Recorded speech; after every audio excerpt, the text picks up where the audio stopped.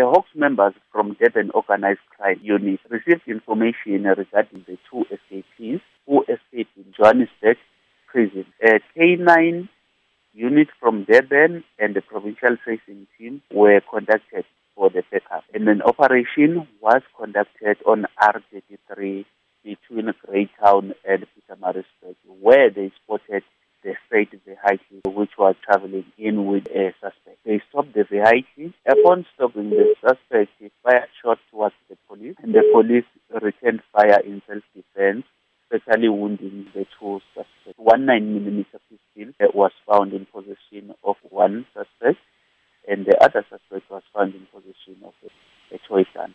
Can these suspects be identified at this stage? At this stage, we are working together with the Johannesburg police detectives who are on their way to KwaZulu-Natal so that they will be identified through identifying their families, because the Johannesburg members have case docket of murders, those separate murders that they were awaiting trial for, as well as the escaping docket.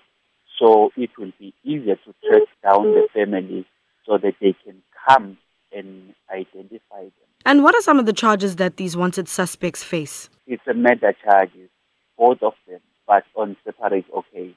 We understand that this took place in Johannesburg. Will the search for the rest of these suspects now intensify in the province of KwaZulu-Natal? We are acting on this intelligence information. We don't have any information about other prisoners, but if we do receive information, we will definitely operationalize that information and try to bring back those captive prisoners